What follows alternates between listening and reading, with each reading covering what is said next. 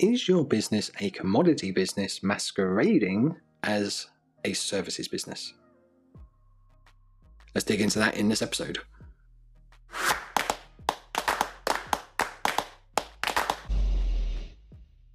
Hi, my name's Dan Holloway, and I am a business coach and a mentor helping creative entrepreneurs to earn a stable, diverse income from doing what they love.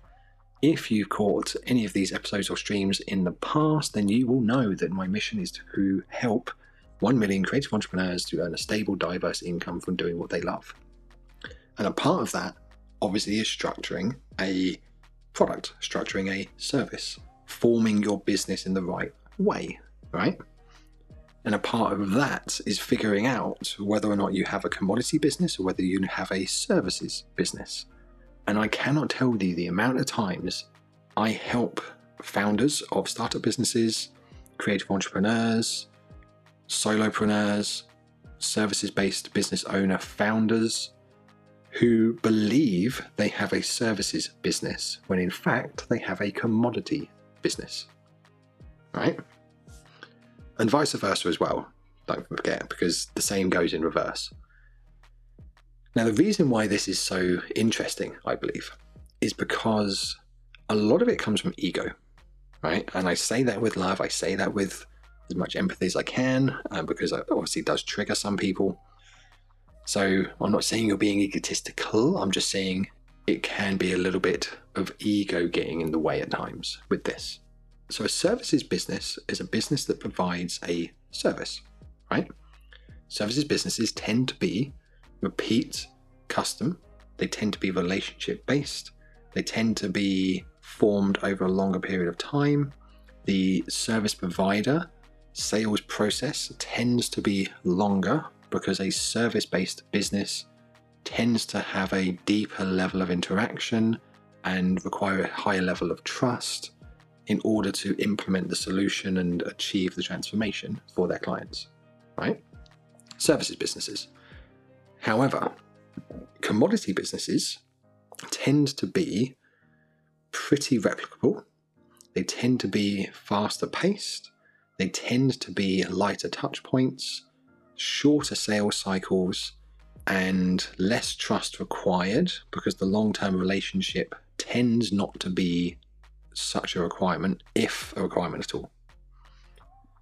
So let's say, for example, I am purchasing the branding design, web design, implementation, and hosting of a full-on website, blog, landing pages, core pages, SEO, marketing, writing of copy and narrative, imagery, the whole 9 yards, right?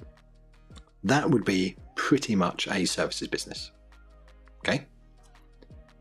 If I'm paying someone to design me a logo and that price is based in a competitive manner, i.e. it's cheap relative to the competition, then is that service a services business or is it a commodity product anchored to an hourly rate graphic design skill?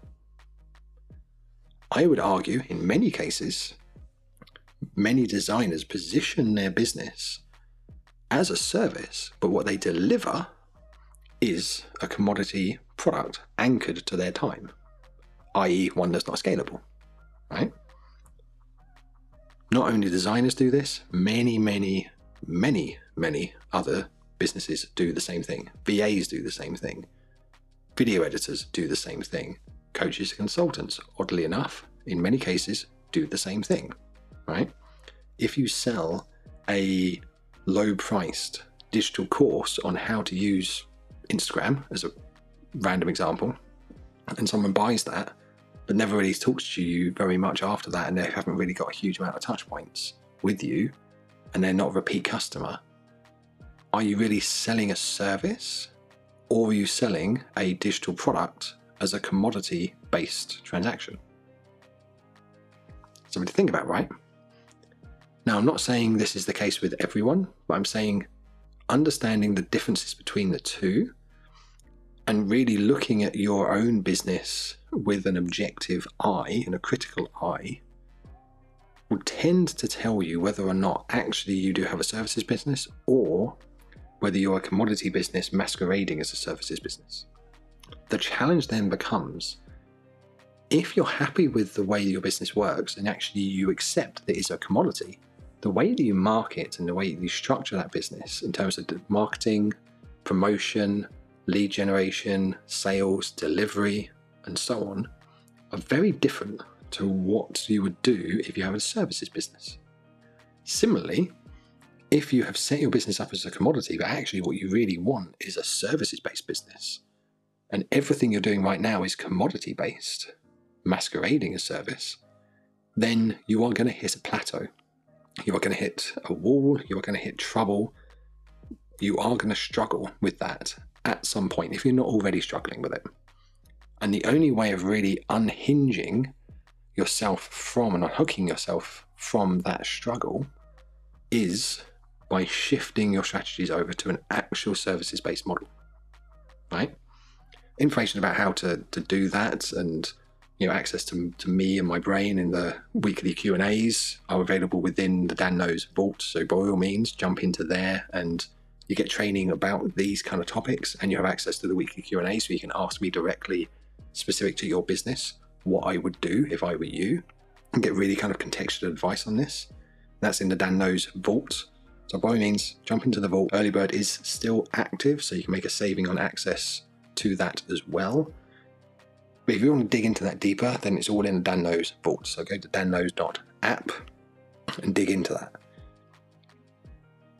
But for now, have a think about what it is that you actually want to build, right? What it is that you actually want to grow, and what it is that you actually want to scale. Because the sooner you figure this stuff out, the easier it will be for you down the road, right? If you figure out all the problems and the nicks and the challenges and the bottlenecks earlier on in your business journey, your later business journey will be accelerated, be easier, there'll be less friction, and you can focus on actually doing the thing of growth, or the thing of scale, not having to retroactively re-engineer huge parts of your business at the point in time when you probably don't really want to, right? So think on that one. And if you want to jump into the vault, by all means, danknows.app, jump into there as well. Thanks for joining, and I will catch you in the next one.